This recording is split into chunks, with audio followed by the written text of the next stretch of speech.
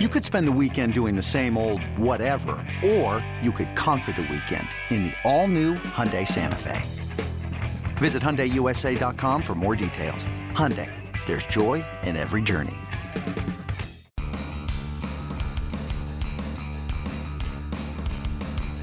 You're listening to MLB.com Extras, brought to you by MLB.tv. It's baseball everywhere. Hi, everybody. Thank you for tuning in. I am Anthony Castrovins. It's time for our weekly Tigers chat. We are going to bring in Jason Beck, and the Tigers coming off a weekend sweep at the hands of the Indians. Beck, we talked last week about New Edition, not about New Edition, the pop group from the 80s, but about the New Edition Jordan Zimmerman, who's been quite good, of course, going into his Monday start. And Jared Saltalamacchia has also been excellent for the Tigers. But I want to talk about some things that aren't going as well on the New Edition front. And Justin Upton certainly qualifies. He enters the week with a 214, 247, 314 slash. That is not good. Does not translate to good. What do you make of Upton's early struggles? Is this just part of the streakiness that kind of comes with this player? That's kind of how I looked at it the first couple of weeks, and I almost think we're getting beyond that now, to where, I think when you get to 3 weeks, it's kind of beyond a streak, and it's legitimately a slow start here, and something is just not clicking. It does seem like he's putting a lot of pressure on himself. I kind of think back to when Miguel Cabrera first came over in 2008 and felt a lot of pressure that he wasn't accustomed to.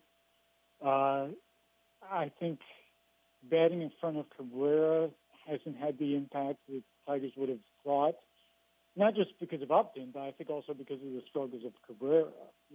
I think going into the season, you saw that as a 2-3 combination where one could feed off the other.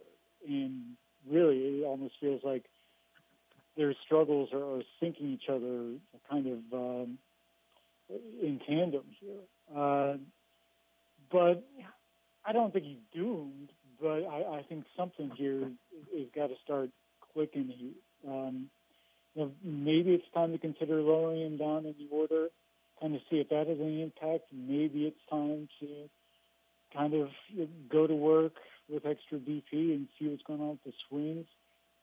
Maybe it's time to start looking at scouting reports and seeing what opponents are doing here for a hitter who isn't accustomed to American League pitching, even though I think a lot of us would argue that the differences now are so blurred with guys going back and forth to where it shouldn't make that big of a difference. Is a move out of the number 2 spot, as you mentioned, is that something Brad Ausmus has publicly given consideration to? Where's that thought sit right now? He was pretty steadfast like 5 days ago that it wasn't going to happen. There was an amount of a panic move.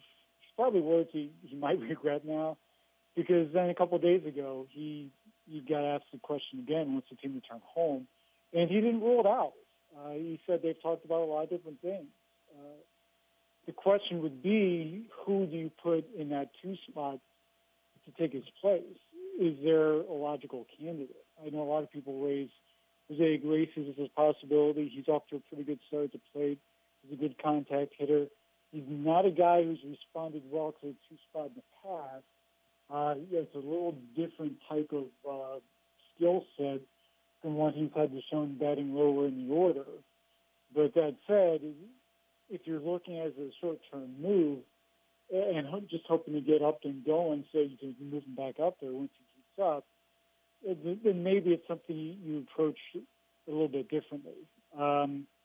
Anthony Ghost is struggling. He'd be a candidate otherwise. I think center field is another position of flux for them right now while they wait and see what Cameron Maybin's health status is. And then you get beyond that, and you'd really be trying to put some square pegs in round holes. I think beyond those 2 guys. So I think they're trying to avoid a large-scale reordering of the batting order, but there's not a whole lot of flexibility to where you can move too many other guys and still feel like you're comfortable with Victor cleanup in mid-third. Let's talk about K-Rod.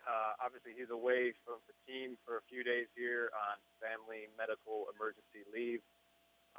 But, early on, he's had his struggles here in ERA north of 7. I know he said he was embarrassed by his outing the other night. We talked earlier this season about the kind of extreme changeup usage. That seems to have come back down to earth. What do you make of his struggles to start the season?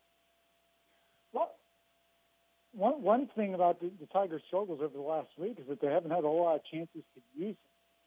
So very true. I don't know if the lack of regular work has an impact at all. Once he comes back, he's going to go a stretch of close to a week, maybe more, where he hasn't pitched in a game. So it's going to be a test to get him back going, but potentially it could be an opportunity as well to kind of work on some things with his pitching, kind of look at the mechanics, see if there's maybe some situation where maybe there's a tipping in the pitches, although when you throw that many changeups, I don't really know if, the element of surprise is that huge of a deal anymore.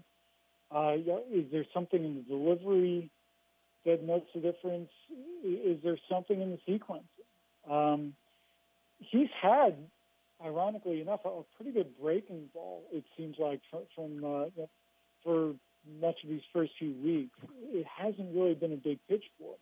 It was a bigger pitch for him when he was younger, and he had that fastball to kind of complement it. Maybe that's something he goes back to as kind of a swing and miss pitch to try to get guys to chase. But, that only works if you get ahead in the counts. And that's something that he was struggling to do, in his recent save situations. While we're on the new additions theme here, Mike Pelfrey. So he's 0-3, but he's got a solid 3.68 ERA. So, just looking at that, you think, okay, he's been a little unlucky. But his fielding independent pitching mark is 6.23, and that's a better measure of what a pitcher has in his control. And that's obviously not an encouraging number. So it almost makes you think he has actually been lucky to have the ERA he has. I know it's only a few starts, but what's your read on Pelfrey's early contributions here? Well, he's another guy who kind of went the route of saying it's been embarrassing and he's been terrible, and kind of a conventional type post-game session after his last start. The sinker's not sinking. The sinker's been flat. It's been kind of moving side to side as opposed to up and down. And they're trying to get that sink back in there. It got to the point where Brad Ausmus caught his last bullpen session. I think it would have been on Saturday here in Detroit. So, and it wasn't necessarily a short bullpen session either. It was like 40 pitches, maybe a little bit more than that. He really wanted to work on trying to shore up those mechanics. I don't think work ethic's a problem with this guy. That said, I think for a 6'7" pitcher, when you get out of whack with your mechanics, I think oftentimes it takes some work for a guy like that to get them back in line and to get them consistent. But if you take away the sinker, he's a very vulnerable pitcher. This is a guy who's, one of the main reasons Tigers got him was because of that sinker-splitter combination. And when he has starts like last start in KC, where neither of them is moving with the intended spin, it creates problems. And it creates line drives and extra base hits.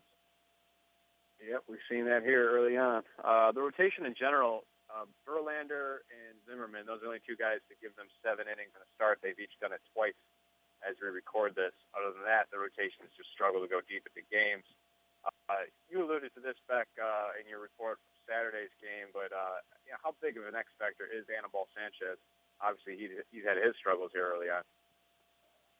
I've been saying it since spring training. This guy's huge. To get him right and to get him consistent is important not only for him, but I think for the pitching staff as a whole. He's really kind of that fulcrum from which it's really going to determine, I think, whether this is an effective rotation or a starting five with some holes in it. If you've got him going in a consistent fashion, strong up innings, giving quality starts, he doesn't even have to necessarily be in that 2013 form. But just get him in a position where you can count on him and give you a chance to win with like 6 or 7 innings every time out.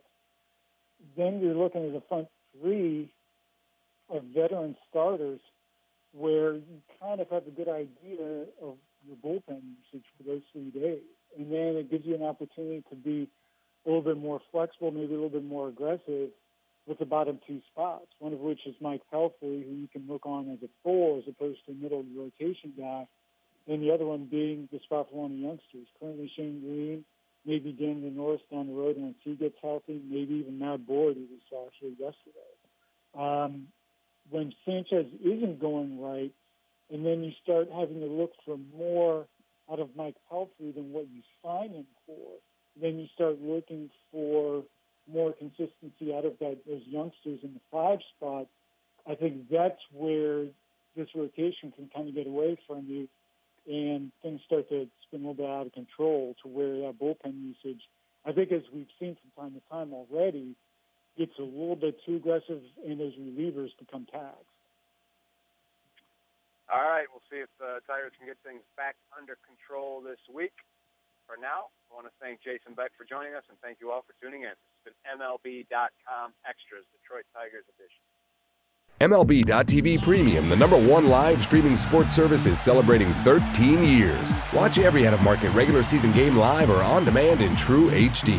Real-time highlights, live look-ins, pitch tracking widget, and more. MLB.tv Premium includes a free At-Bat 15 subscription. Watch live baseball on over 400 mobile and connected devices. Watch at home, in the office, or on the go every night on every device. Blackout and other restrictions apply. Visit MLB.tv for details. Hey, Rob Bradford here. You guys know I'm always up for a good MVP story, and one of the best stories is Wasabi Technology. Wasabi is the world's hottest cloud storage company, and it's become the go-to provider for professional and collegiate sports teams, including 20 Major League Baseball teams like the Red Sox and NHL teams like the Bruins and Vancouver Canucks. Even the Liverpool Football Club is getting in on the Wasabi action. So, why is Wasabi the MVP? Well, Wasabi was purpose-built to free businesses from skyrocketing storage costs and unpredictable transaction fees that the Amazons of the world are charging. In fact, Wasabi is up to 80% less than those hyperscalers and doesn't charge a cent for businesses to access their data. From Wasabi's AI-enabled intelligent media storage, Wasabi Air, to the industry's only cloud storage service with triple protection against cyber criminals, data deletion, and ransomware, Wasabi's taken the lead in driving innovation in data storage and helping sports teams to unleash the power of their data. Wasabi, another Boston-based championship team.